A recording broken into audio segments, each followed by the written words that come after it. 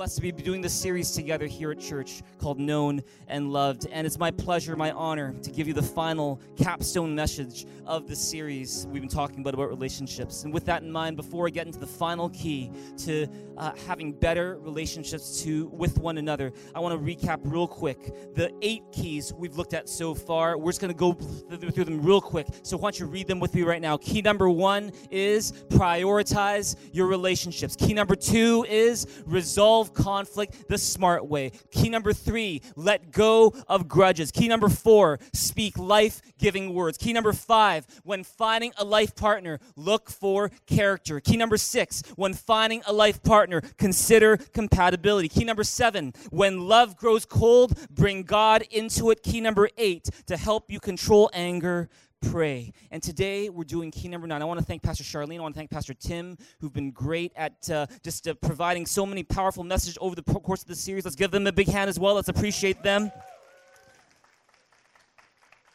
This morning, I'm here to give you key number 9. Are you guys ready for key number 9? Would you take good notes here as a proactive church? Let's learn something today in God's Word. Key number 9, if you want to have better relationships with one another, one more thing you want to learn to do, defend yourself against difficult people.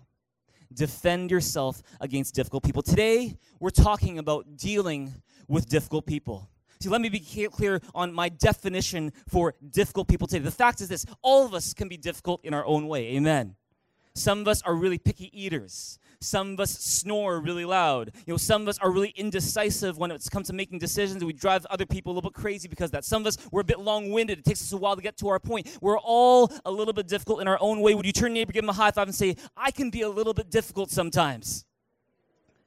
That's a fact. Sometimes you are, and sometimes I am as well. We can all be a little bit difficult sometimes. But today, what I want to talk with you on this final episode of Known and Loved is how to deal with those extra difficult people in your lives. These are the people who take the word difficult to a whole nother level for you. These are the people who habitually give you a hard time. It's those people who are very, very demanding on you. They never seem to be satisfied. It's like there's this little dictator always insisting on their way, commanding you to do certain things, even though it's not in their place to do that. It's that person who's very disapproving of you, who's always putting you down, belittling you, criticizing everything you do, making you feel really small. No matter what you do, it's never good enough for them. It's that argumentative person who always seems to want to pick a fight with you, always for just no reason at all. They're always just in a bad mood, and they always seem to want to pick a fight, to argue with you about things that don't really matter. It's that person who doesn't really have control over their anger, and so you never really know when they're going to erupt, and sometimes they erupt in really tough ways, and you have to deal with that. It's that person who's always focused on themselves, and they're whining about life and everything that's wrong. Do you know someone like that today?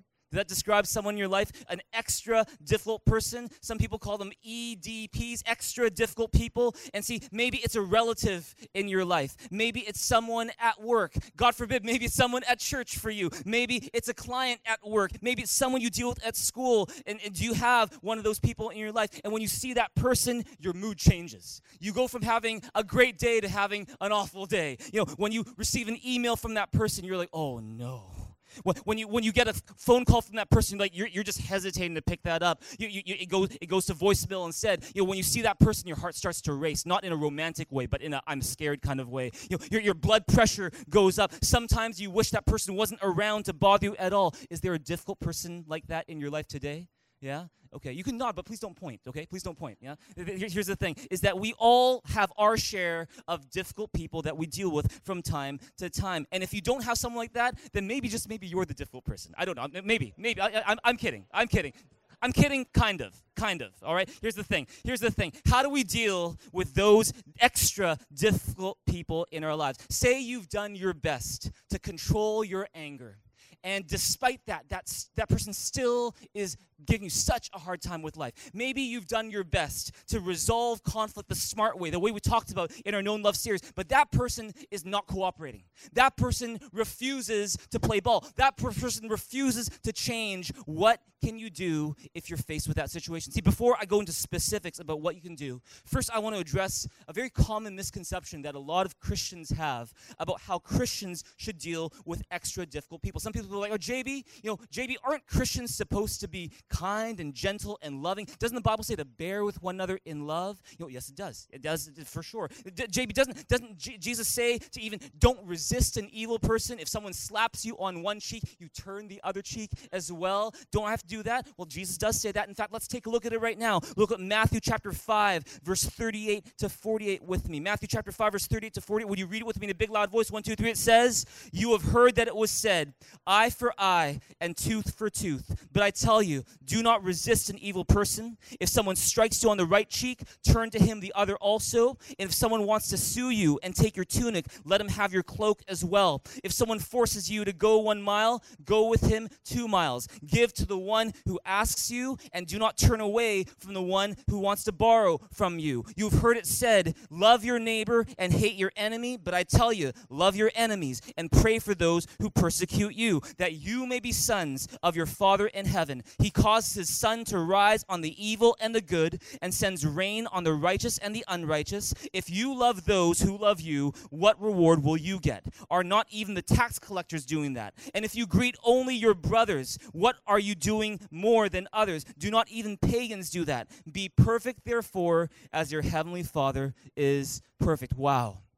This is one of the most famous sayings from the life of Jesus. And 2 things I want you to learn from this passage. The first is this, is that from this passage, when Jesus says, be perfect, therefore, as your heavenly Father is perfect, it just goes to show God's standards are perfect. Amen. Is that none of us, no matter how hard we try, can meet those standards. That's how perfect God's standards are. That's why Jesus came as our Savior. In fact, when you read Matthew chapter 5 in this long Sermon of the Mount, the most famous sermon ever told, you're going to find that God's standards are so high, and if you have any sense of, self-understanding at all, you'll realize, you know what, there is no way that I could ever meet those requirements all the time. There's just no way.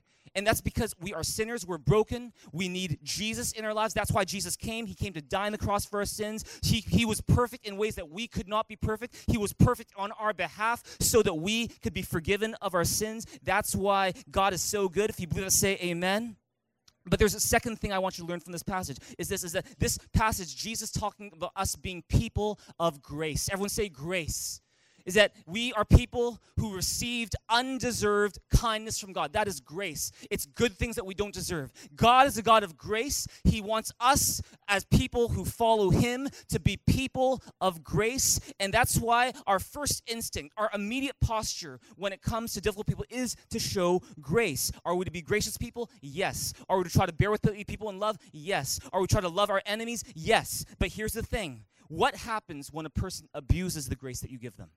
What happens when they don't appreciate what you've done, but instead they try to take advantage of that grace? Are we to be gracious people? Yes, we are. But nowhere in the Bible does it say that Christians should allow themselves to be controlled by, constantly bothered by, held hostage by extra difficult people. Amen. In fact, when you read this passage in the context of the rest of the New Testament, including some of the verses we're going to be looking at today, you're going to learn something, which is that God calls us to love everybody, but he doesn't call us to trust everybody. God calls us to love everybody, but that doesn't mean that you need to be controlled by or held hostage by difficult people in your life. In fact, you want to find a way to love those extra difficult people, be gracious to them, but without them controlling you. How do you do that? We're going to be talking about that today. See, how do you defend yourself against difficult people? How do you love the difficult people in your life without being controlled by them? And I got to credit, so much of this message to a pastor in my life. His name is Rick Warren, and he's one of the most famous pastors in the States, has done amazing things. God has used him in powerful ways. And I remember a number of years ago, he shared these tips with me, and they've helped me so much when it comes to this area of dealing with difficult people. I want to share them with you this morning. Hope you take some good notes in this place this morning. Write this first one down. The first tip I want to give you this morning is don't take it personally. Would you turn to your neighbor and say, don't take it personally? In other words, no matter what that difficult person says, no matter what that difficult person does, no matter how outrageous their behavior may seem, when they're rude, when they're mean, when they're controlling, when they're offensive, and you have no idea where that behavior came from, do your best not to be offended. Do your best not to take it personally. And why? Let me tell you why. It's because one of the biggest keys to being happy in life is having a thick skin.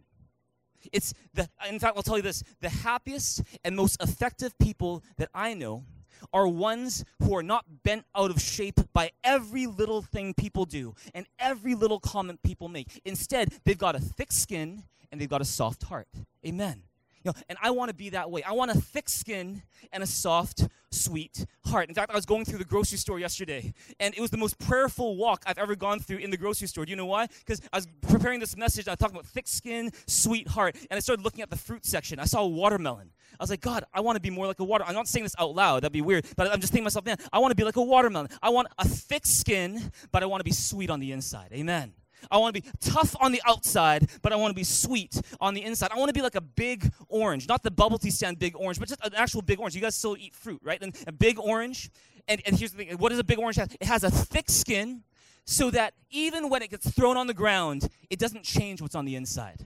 And in fact, it's that thick skin that preserves and protects and keeps sweet and pure what is on the inside. I want to be like that. And see, I don't want to be like an apple where I'm so thin-skinned that every little hit creates a bruise. Every little bump causes a change in my appearance, such that I just get more and more rotten, more and more bruised, more and more bitter on the inside. I don't want to be like a strawberry where a little kid squishes me, steps on me, and it's over. I'm like juice. I don't want to be that way. Amen. Amen. It's about having a thick skin and a sweet, soft heart. It's because one of the keys to being happy in life is having a thick skin and not taking every little thing so personally. Amen? Turn to your neighbor and say, don't take it so personally. Look at Proverbs 12, verse 16 with me. Read it in a big, loud voice. 1, 2, 3. It says, fools show their annoyance at once, but the prudent overlook an insult. What does prudent mean? Prudent means wise. Fools get caught up in little things so easily. They get offended so easily. But the prudent, the wise, they learn to overlook the silly things that people do, the insults that people give. Look at Proverbs 19:11. It says something similar. What does it say? It says, a person's wisdom yields patience. It is to one's glory to overlook an offense. And so if someone you find is really kind of doing all these weird things, saying all these things that are outrageous to you, you want to develop a thick skin. If you find that you are someone who gets offended very easily, then you need to develop a thick skin. How do you do that? How do you not take things so personally? It's hard, but a couple things that I'm going to encourage you to do. One thing is you can pray. You can say, God, give me a thicker skin and a tender heart. Make me more like a watermelon or a big orange. Not a thin skin and a hard heart, but a thick skin and a tender heart. You can pray about it. But there's a second thing you can do, and you can write this down. The second thing you can do to develop a thicker skin and not take things so personally is this. You can write it down. To help you overlook the offensive behavior of a difficult person, consider the source of their behavior. Consider the source of their behavior. What do I mean by that? In other words, if you want to overlook that person's insult, you want to overlook that person's offensive behavior, you need to learn to look past, you need to look over that person's behavior, look over that person's words, and look to that person's pain. We talked about that a little bit last week, is that hurt people hurt people. And see, what helps me sometimes when someone is saying things or doing things that seem really outrageous to me, really either offensive or mean or hypercritical or just being rude, that I try to look past the words and I look past the behavior and I look at the person and I realize that this person has gone through a lot of pain. And this person may have issues that have not been resolved. They may have hurts that have not been healed. And so there's some lack of health in their lives that comes out in these weird ways. Just as Jesus says, out of the heart, the mouth speaks. And that's not really, and so when they act out in these different ways, when they say these outrageous things, that's not really saying so much about you. It's actually revealing what's going on inside them. It's not about you. Turn to him and say, it's not about you. And when you can see it that way, when you can look over the offensive behavior, when you can look over the words and you can look at their pain, you'll realize that it's really not about me. This is just symptomatic of issues in this person's life, and then you can look at that person with more empathy. You can look at that person without being so caught up in the things they said, the things they did. You can love that person more easily and not take things so personally. Is that helpful in this place today? Amen. You want to take it too personally. Number 2, forgive the person before they apologize. That may sound crazy to you. Have you ever thought this about someone who hurt you really badly? You think, okay, if they give me a proper apology, then I'll forgive them. If they get on their knees and they kiss my feet and they explain with tears in their eyes how wrong they were in every way, then I'll forgive them. But see, what's the problem with thinking that way? The problem is this. What if they never apologize? What if they never ask for forgiveness? What if they don't even have a clue how much they hurt you? That happens to us sometimes. That happens to me sometimes. I'll hurt people without even knowing it. What if that person who hurt you has no idea, and now you're waiting for that person to ask you for forgiveness, and they have no clue? That's silly. Are you going to let that person, just their ignorance keep you from being happy? Or say they know that they've hurt you, but then they're too prideful to say anything.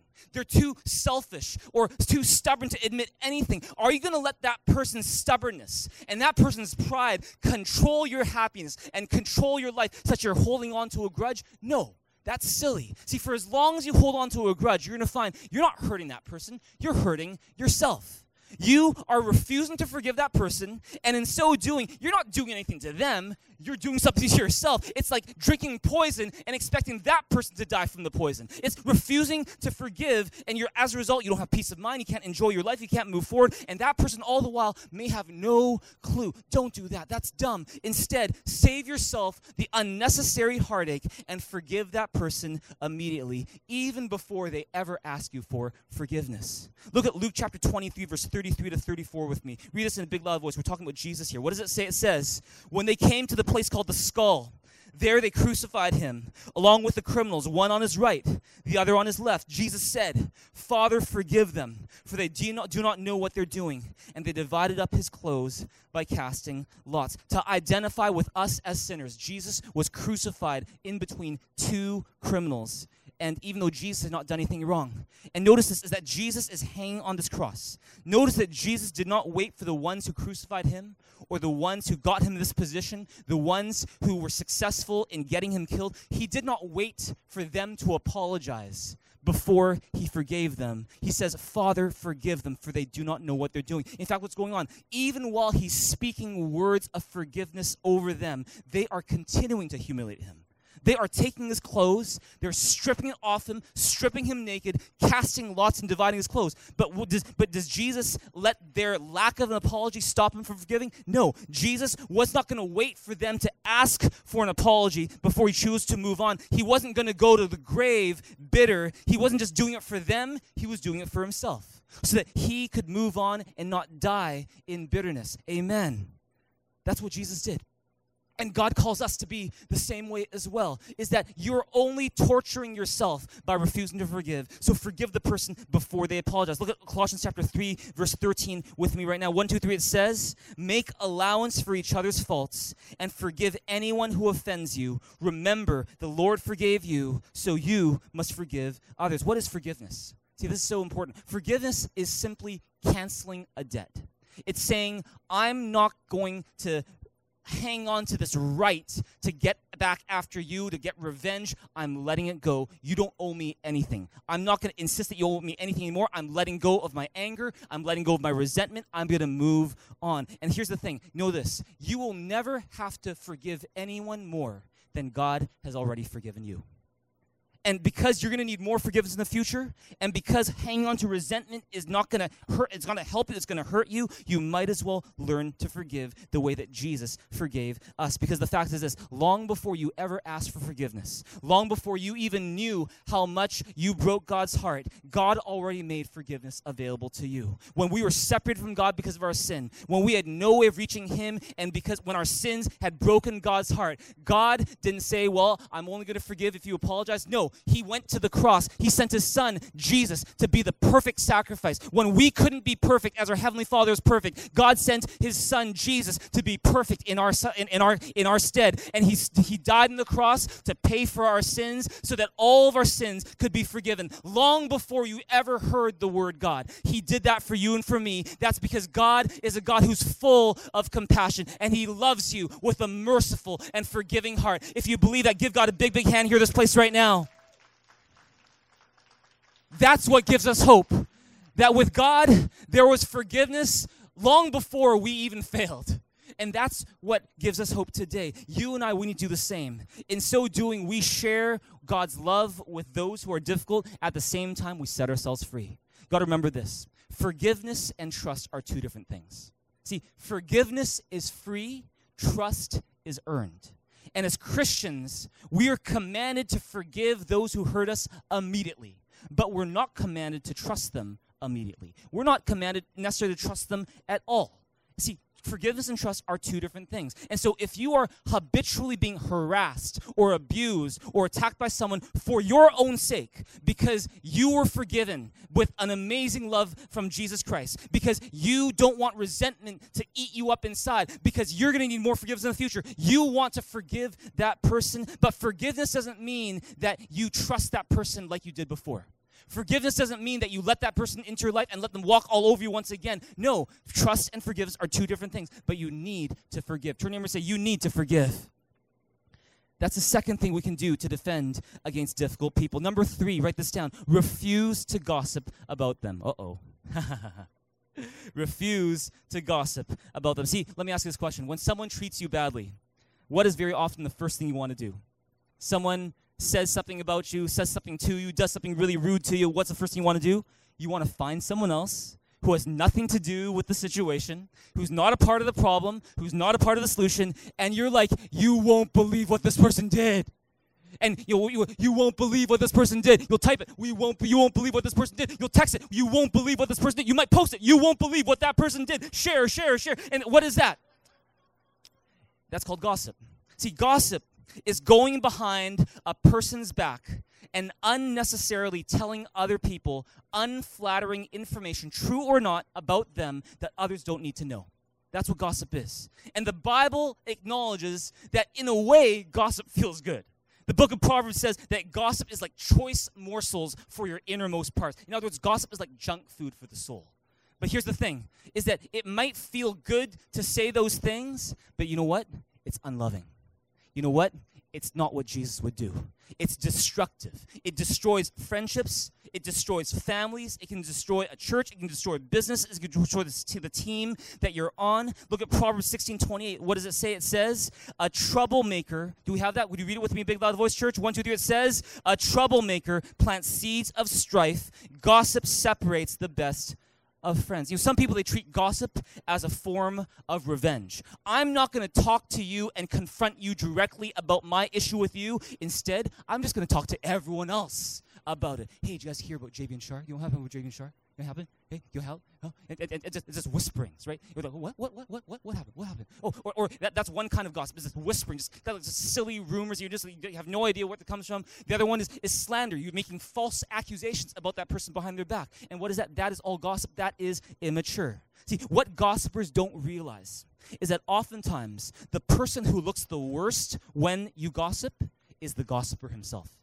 Is that if you have the habit of gossiping, and if you have the reputation of a gossiper, watch out, because you're going to be losing the trust of a lot of important people. You may have already lost the trust of some important people. Don't be a gossiper. Turn to me and say, don't be a gossiper. The Bible says we are to love our enemies. And when I gossip, you know what happens? When I gossip, I show that I'm no better than the person that I'm gossiping about. I just go down to that person's level, if not lower. I also show that the person that I'm so mad at, that crazy, outrageous, difficult person, when I gossip about them, I show that even when that person is not even in my presence, they control me. It's just showing that they have control over my life. They get the best of me. They don't even have to be in the room, and they can control me if I gossip about them. Why let them get the best of you that way? See, for all these reasons, the Bible commands us, don't gossip. That's why here at Thrive Church, we say that Thrive Church is a no-gossip zone. Amen. Amen. Amen. It's a no-gossip zone. Turn to me and say, we are a no-gossip zone. When you have an issue with someone, you take it up with them directly. You don't just complain about that person to everyone else. You praise people publicly. If you have to criticize, you talk that person directly and privately. Look at 1 Peter chapter 3, verse 10. What does it say? Read it with me, big loud voice. 1, 2, 3. It says, for whoever would love life and see good days must keep his tongue from evil and his lips from deceitful speech. See, don't let a difficult person in your life win by you gossiping all about them. Instead, you want to repay evil with blessing. Trust God to be your defender. That said, if there is someone in your life who's done something criminally wrong, If there's someone who's done something that's highly destructive, you need to tell someone about it. You need to report it. That's not you gossiping about that person. That's you taking a stand and protecting yourself and the people around you. You got to understand the difference. Number 4, refuse to play their game. Refuse to play their game. Now, you might think, you know what, JB, you don't understand.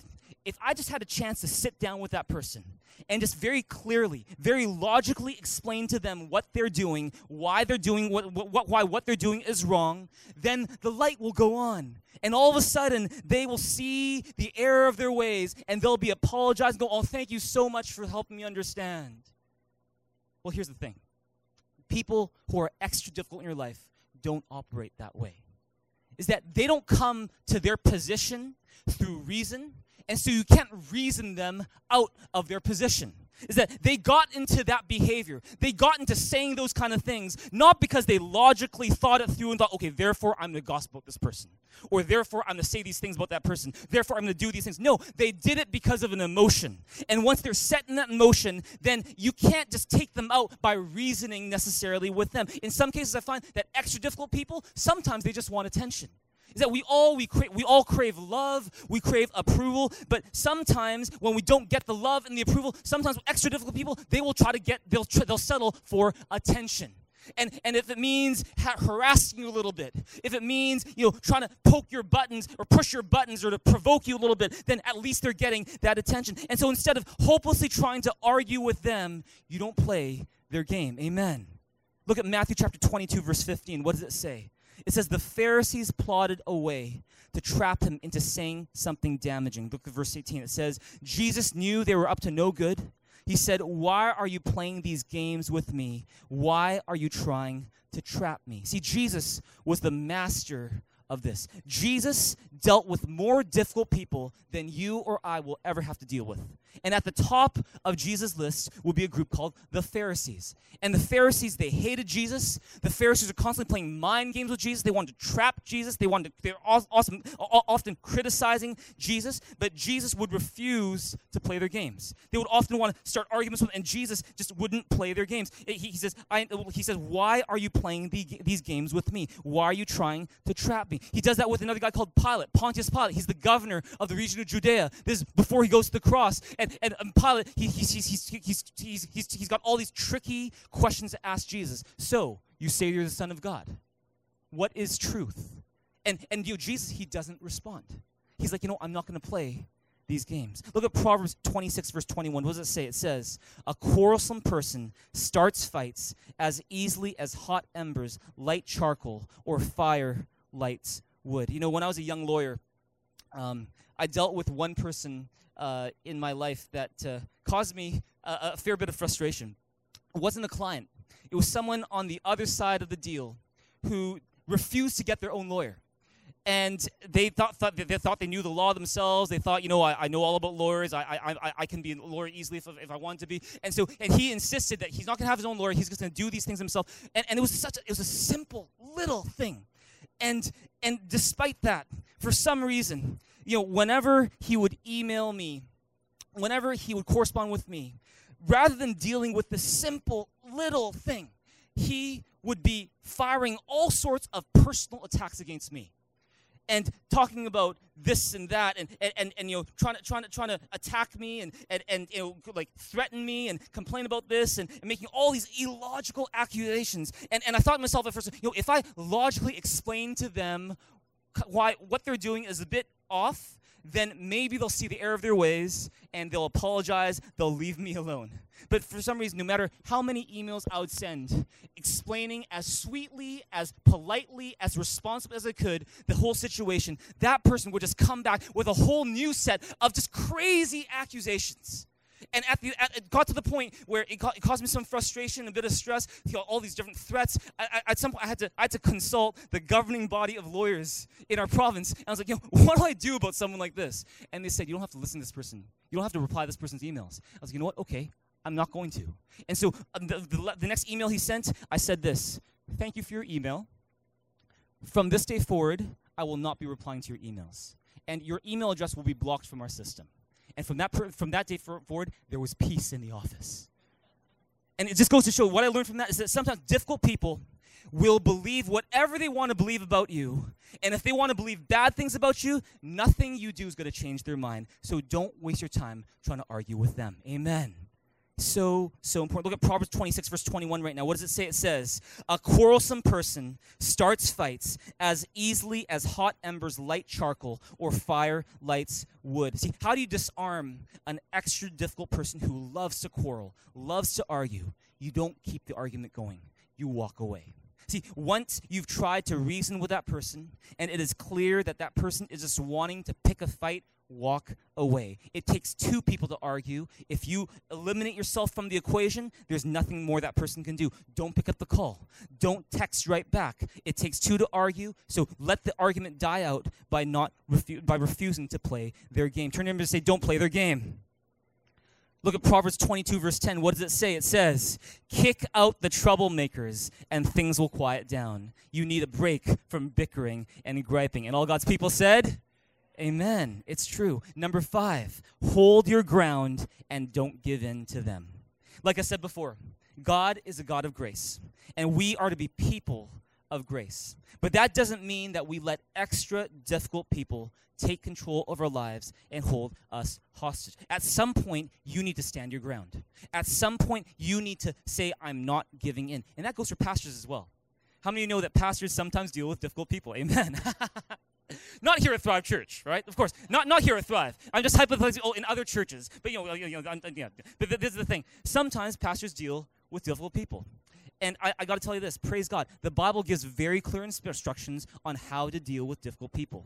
And the instructions are not put up with them forever and let them wreak havoc in your church. That's not the instruction. You know, the instructions are things like Titus chapter 3, where it tells pastors, hey, pastors, warn a troublemaker once, warn them again the second time, and after that, if they still don't listen, graciously invite them to go somewhere else. Graciously put them out of the church.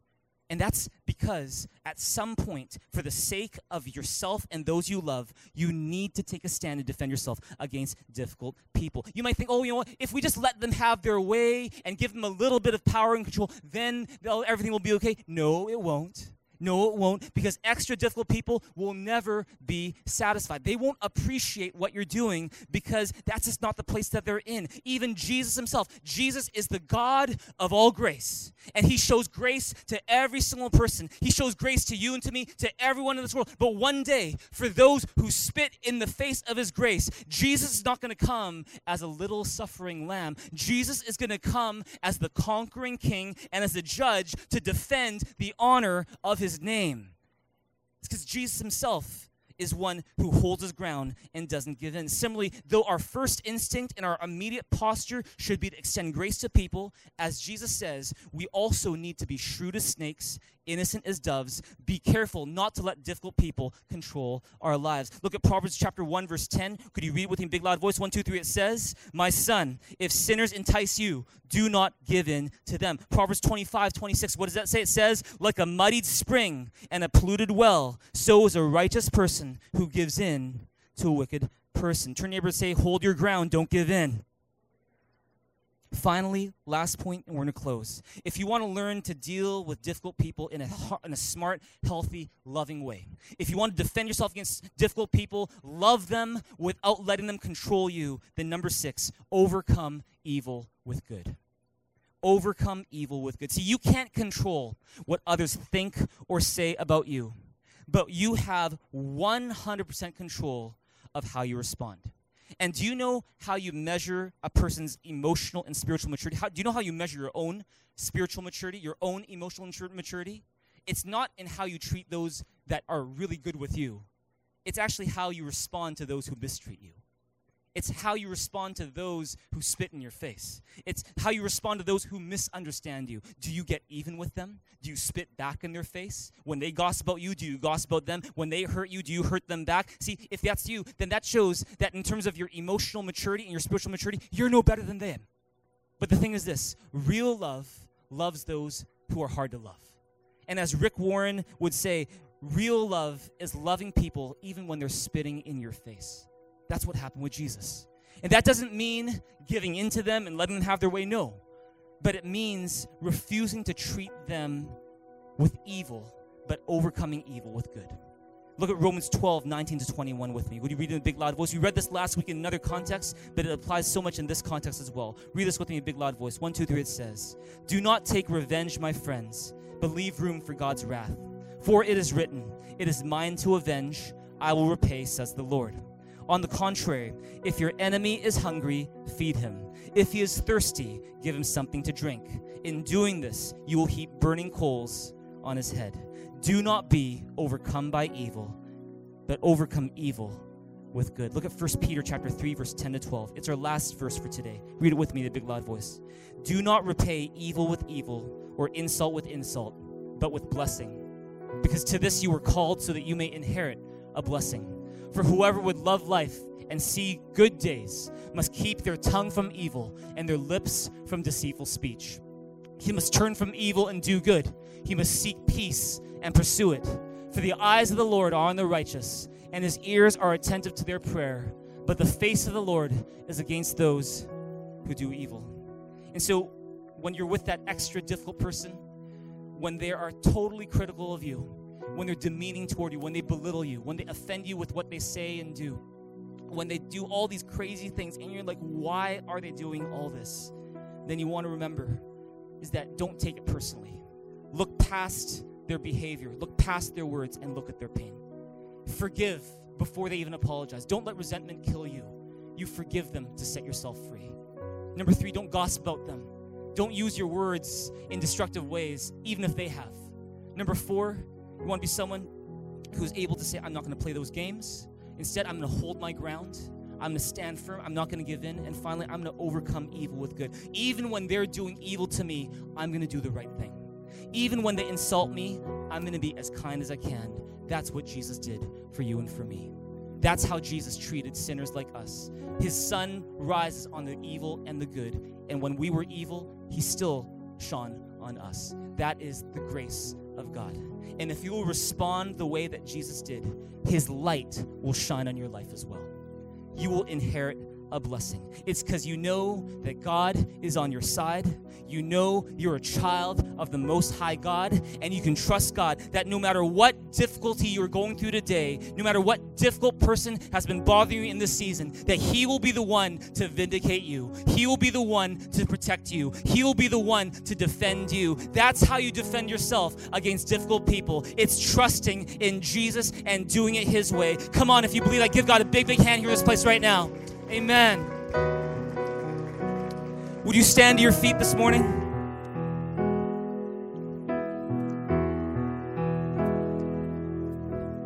I'm going to invite you guys in just a second